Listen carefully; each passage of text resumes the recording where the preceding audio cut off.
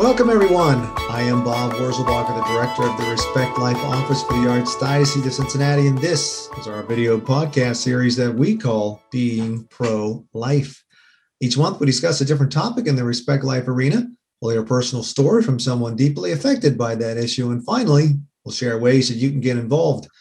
This month's topic is on the drug crisis in our communities, and today we're talking with Ohio House Representative Phil Plummer. Representative Plummer, it's great to have you on the show with us today. Thanks for having me on. I really appreciate it. Representative Plummer, if we could just start briefly with your background and why do you know something about this topic? My name's Phil Plummer. I'm a state representative. I'm in my third year in Columbus advocating for these kind of topics we're about ready to discuss. So I was born in Dayton, Ohio, lifelong Catholic. I've been married for 32 years and been blessed with three great children. So God's been good to me. We've been blessed. I've been fortunate enough to have a career in law enforcement. I worked at the Montgomery County Sheriff's Office, which is Dayton, Ohio, for 30 years. The last 10 years, I was the elected sheriff of Montgomery County. So I've had a lot of experience dealing with people with substance abuse issues and mental health issues. So I'm looking forward to this conversation.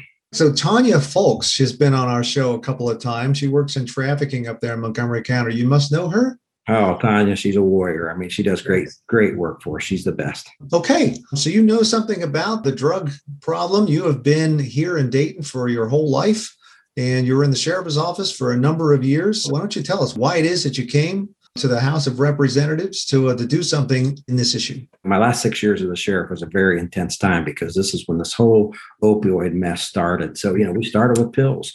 Doctors were overprescribing patients, and we were good patients. If you got a bottle of Vicodin, we thought we had to take the Vicodin. So right. 80% of our people that were addicted to heroin started off with opioids, with pills that we got from doctors. We figured out that was a problem, right? So we took care of the doctors that were just shopping out medications for profit. So we shut down the doctor shopping, and we arrested a lot of doctors that were just putting this poison in our streets. And then unfortunately, we got hit with a heroin crisis. So the Mexican cartels, timing's everything. They realized we shut down the pill mills. They hit us with heroin. Right. Then it really got bad for us. We've seen it just an uptick in deaths overnight. They decided heroin wasn't strong enough, so they start hitting us with fentanyl. And a lot of the fentanyl came from China. So they were sneaking across the southern border through the Mexican cartels, and they're also mailing it to your house through U.S. Postal from China. Once fentanyl hit the streets, we were losing people left and right. Fortunately, Dayton, my community, we were ground zero for this in the country. Right. So why is that? What is it about that area, this area of the country? There's several reasons. We're a big manufacturing town, an automotive town, and we lost a lot of that. So people were suffering due to job loss. We're the crossroads of America with I-70 and I-75, and the cartels use that as distribution points. So they'd literally take the heroin and fentanyl from Mexico, and they'd stop right at 70 and 75. We have a street up here called Miller Lane where there's a bunch of hotels, and that's where they would stop. Then they'd hit 70 east and west, to Chicago and New York.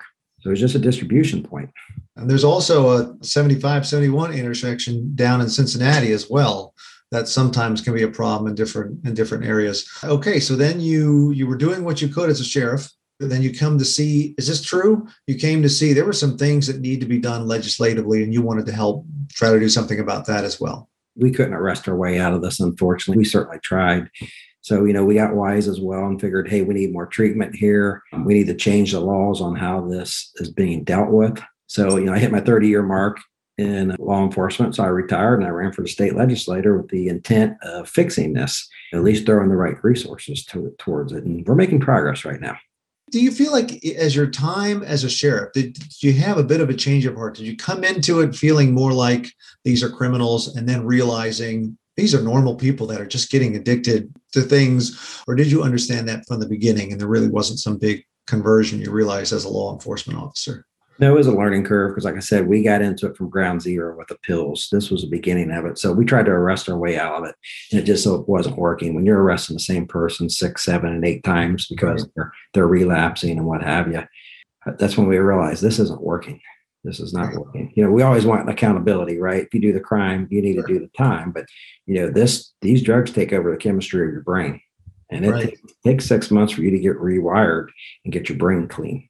Plus, also learned that, a lot of these people, 40, 45-year-old, that's our working class person was standing on corners begging for money. So when they're addicted, it's hard to turn that ship around. So then we really said we need to get into the prevention mode, and we need to stop the next generation from getting in this mess. Okay, so what kind of things have you been putting forward legislatively to try to tackle this problem? Well, last General Assembly, I had House Bill 1, our very first bill. That's our number one priority bill. And it was due to this opioid epidemic. And what that did was we passed it, the governor signed it, and that allowed people that had multiple felonies and misdemeanors on their record to be sealed and expunged.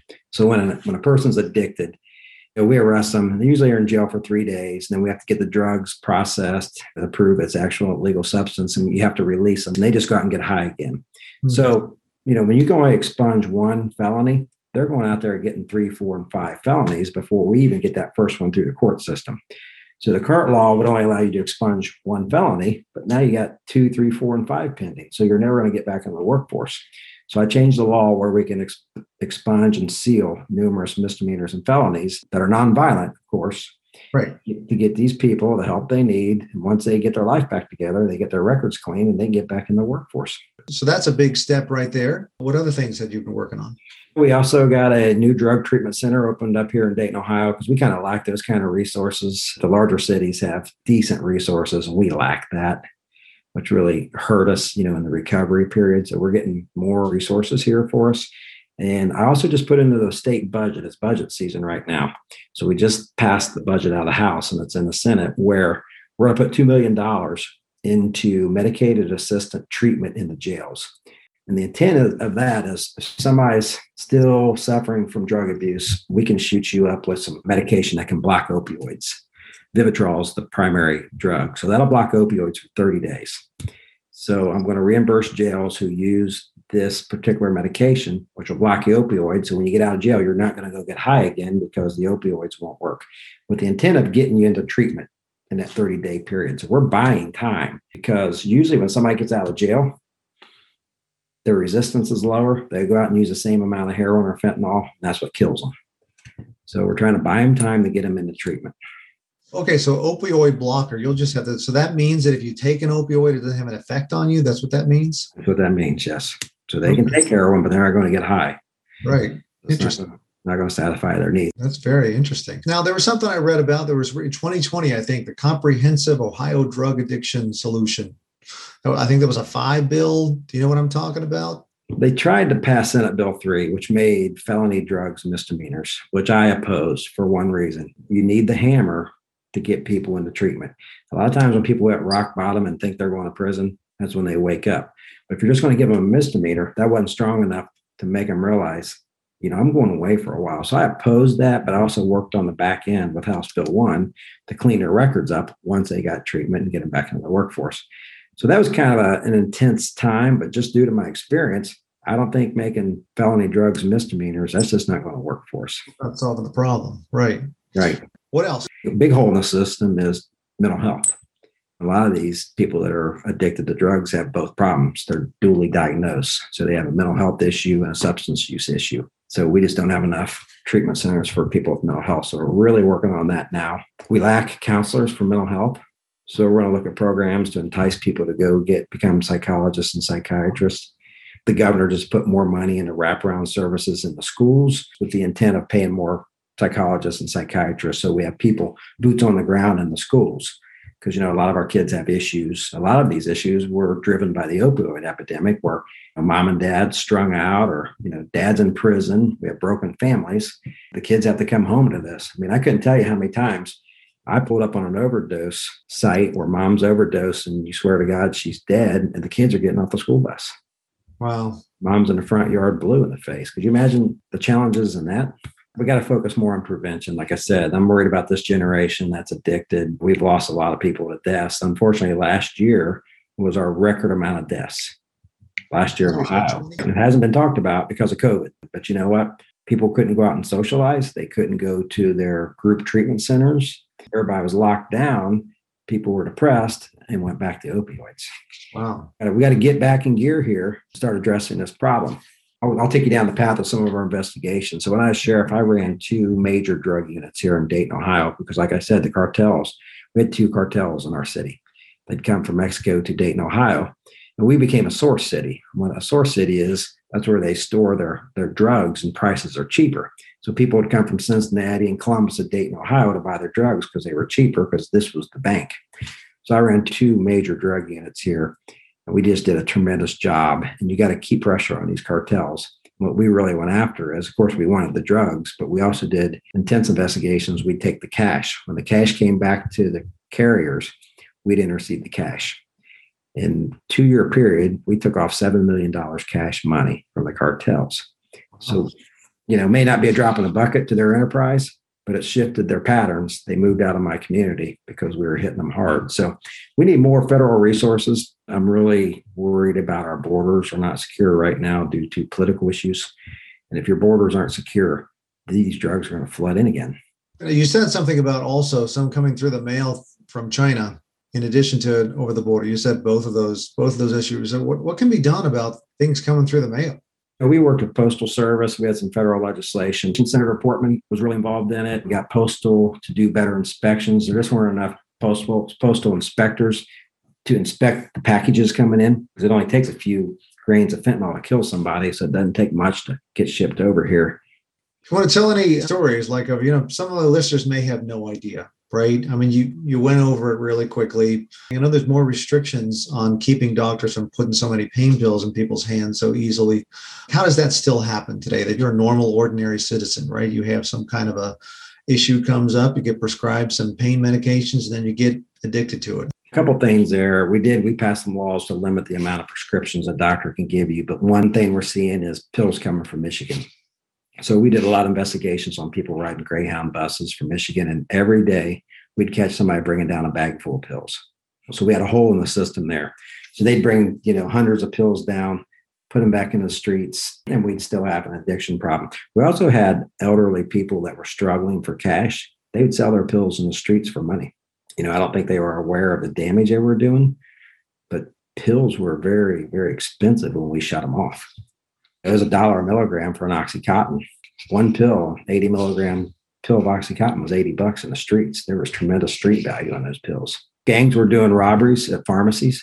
They'd go in and hold up a pharmacy, and all they'd want is the Oxycontins because of the street value on them. Right. So, it's a whack-a-mole. You close one hole, 2 more pop up.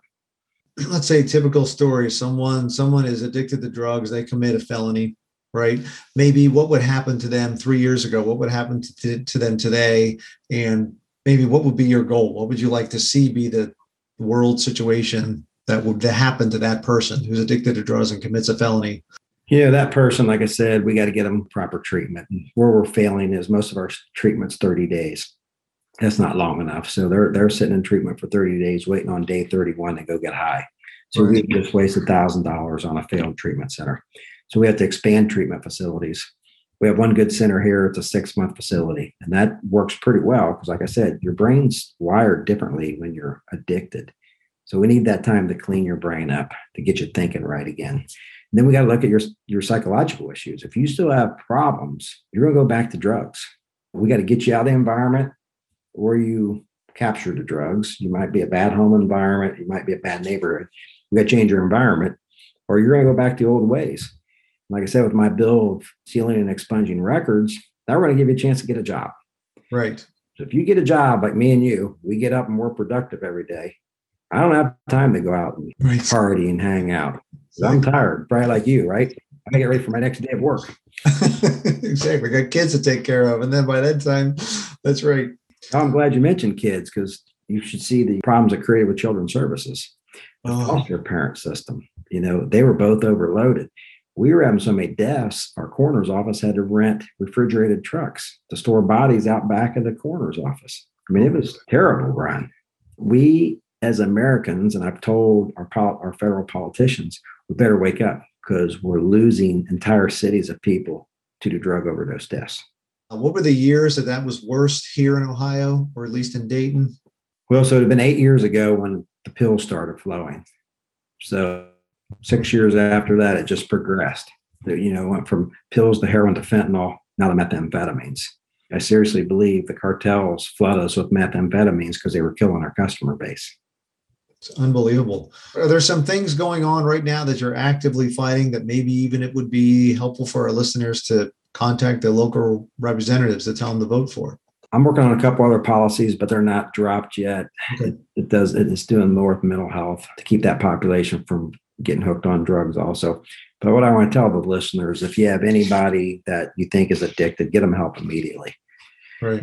The traditional signs of money missing, them stealing from you, staying out late, get them help, because this addiction is so terrible. I always tell people I wouldn't wish it on my enemy. Is there like a particular helpline, or do you just you need to look up online for what's in your local area? Adams Board has an app you can get on there, and they can take you to treatment centers. But the problem with treatment centers are this one will accept insurance, this one won't accept that insurance. It's the biggest confusing racket there is. So we really got to streamline the system, because like I told you before, I had so many mothers call me and say, my child's going to die tonight and I can't get them help.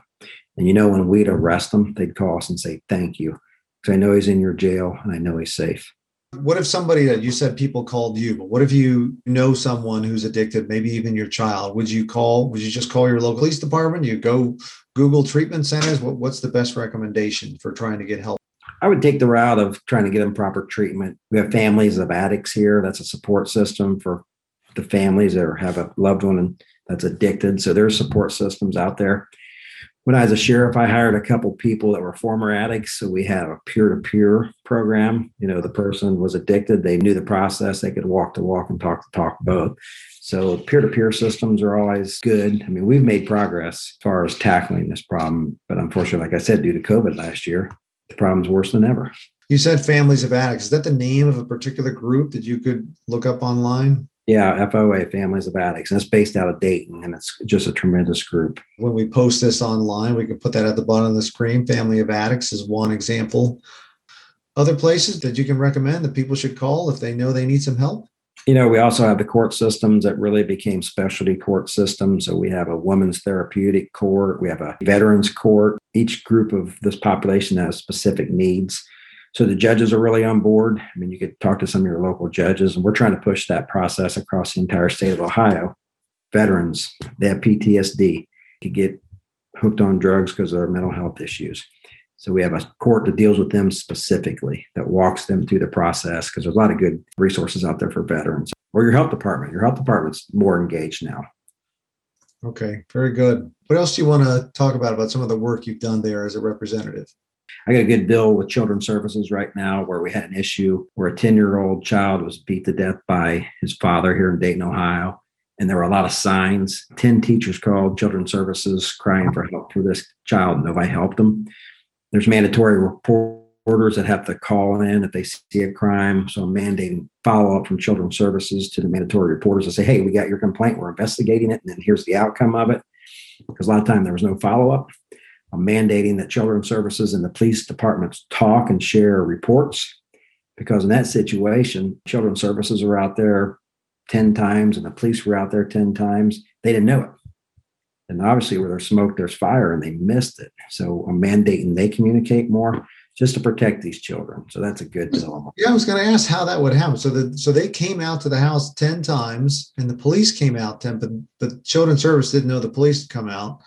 And the police didn't know that, but even then, so they came out, I guess they came out and didn't see anything. Yeah, or somebody wouldn't answer. So they got to communicate and say, we're out there 20 times. Somebody better take a look at this. So that'll be good. Help protect our kids. I got a pretty interesting bill right now. It's called my professional police practice bill, where we want to help the good officers. The officers right now need lifted up because it's been tough on them. But then we also want to hold the bad officers accountable. And we've seen a couple of situations where they're bad officers and bad actions, and it's hard to get rid of bad officers. So this bill will help hold them more accountable, but also lift them up. We just put $15 million in the budget for police training. We just put $10 million in for body cameras. So I'm really focusing on the police profession and make it a true profession. Right. Because that job is only harder, much harder than it ever was. Yeah. And the older guys are retiring and the young kids don't want to get in. So we're in trouble. And I always tell people, it's like we're disrespectful to the officials in soccer games. What are we going to do when we have no officials? What are we going to do when we have no police officers? Exactly. When nobody's willing to do it. Right. Yeah. We need to interject a little more civility here in life and start treating people like you want to be treated, right? Exactly. So sometimes I like to share See, if there's like a little story that kind of puts a face onto how people have a little more empathy if they hear a story of how it is that the system's broken for helping people who are addicted to drugs. Yeah, I'm going to explain two situations where I was really involved myself because I consider these people friends and they don't mind me sharing their stories. I just don't use their names. But I had one young lady that's been fighting addiction for 8 years, on and off, on and off. She'll stay clean for a couple of years, then she'll relapse. So I really tracked these two people and I kept in contact with them all the time because I said, I got to have two successful stories in my career because it's that hard to break this cycle. So I was following the young lady. She'd get arrested now and then. She had a couple babies out of wedlock because when they get addicted, they're prostituting themselves. They're being trafficked. We haven't talked about human trafficking yet. She's being abused. So I'd keep up with her aunt because we were pretty good friends. And I call the aunt all the time and say, how's she's doing? We had her clean for 3 years. She had a baby. She was employed. Well, she got fired the other day. And I got the call from the aunt. The girl's out running the streets. She's doing drugs again. She's doing heroin. She's got her 2-year-old baby with her doing drugs. So we get the police involved. The police say, we can't do anything about it. She's an adult. Blah. And we're like, well, take the baby. Please take the baby because she's out of her mind doing drugs. They wouldn't take the baby. Those frustrating moments, why we got to get engaged early and keep our kids off these drugs. Because that girl's been through this for 8 years and it's been just a disaster for her. So we got her back finally. We got the baby secured. She stayed out a few more days getting high and now she's back in treatment again. So it's just that revolving door. And the problem with substance abuse is somebody can be clean for 2 years and have one bad day and crack. That's the scary thing about it. My second buddy was a millionaire. Dad owned a company. He was a millionaire. He was inheriting the company, drove a Lamborghini, had anything he wanted, disposable cash, and he got addicted. And you talk about a challenge, getting somebody that's a millionaire out of addiction. Right. So how did he get addicted? Do you know? He got addicted with pain pills, like 80% of the other people. You know, he's an athlete. Common back injury, knee injury. You take the pills the doctor gave you. Well, it got very bad. Lost his wife, lost his kids over it. And we finally got him clean, doing much better. He got remarried and he finally has visitation to his children. And, you know, that was a tough one because, like I said, that guy could buy anything he wanted at any time. And, you know, I got him out of that. I told him, here's the deal. I'm going to arrest you. You're going to lose your business. You're going to lose your house. You're going to lose every asset you have. And that finally woke him up. He hit rock bottom. And thank God, because he was in a downward spiral. You were able to get him into some kind of a treatment after arresting him, I guess. Yeah, well, I didn't have to arrest him. I just threatened him. He just threatened to arrest him. Yeah, luckily he fell for the threat. Or I would have to save his life. I'd have arrested him. But he figured out he better get his act together before he loses everything. He already lost his wife and kids. There ain't many positive stories out there. So that's why we got to get on top of this addiction process and get into prevention and keep our next generation out of it. How does your faith tie in to feeling like we really need to help people with this problem? A lot of times, you know, when I was a sheriff and seeing the worst of the worst, you just have to go home at night and get on your knees and pray. Pray God keeps me strong, keeps me focused. Like I tell everybody about the police profession, you see negativity after negativity. Right. And I tell the guys, you got to surround yourself with good people or you're going to lose reality that there's good people in this world. My faith lifted me up. I had God. I prayed every night in bed. And I'd pray for my troops, my officers. Because these cartel members, you know, this is $1 billion industry. This is bigger than Walmart. They threaten my deputies and say, I know where your kids are at. They don't play. You know, I'd pray for those guys every night. There's power in prayer, and I use it. This topic gets a little bit depressing, but we have God on our side, and I'm blessed to be a strong-willed person and stay in the fight. And I surround myself with good people. We're going to keep fighting, and we're going to get this right someday. All right. Well, it was a pleasure having you on the show today. Thanks for sharing with what you and others in the Ohio legislature are doing to help our communities with this drug crisis affecting us today, both to help those in recovery and also keeping our kids from getting addicted in the first place. So thanks for spending time with us today.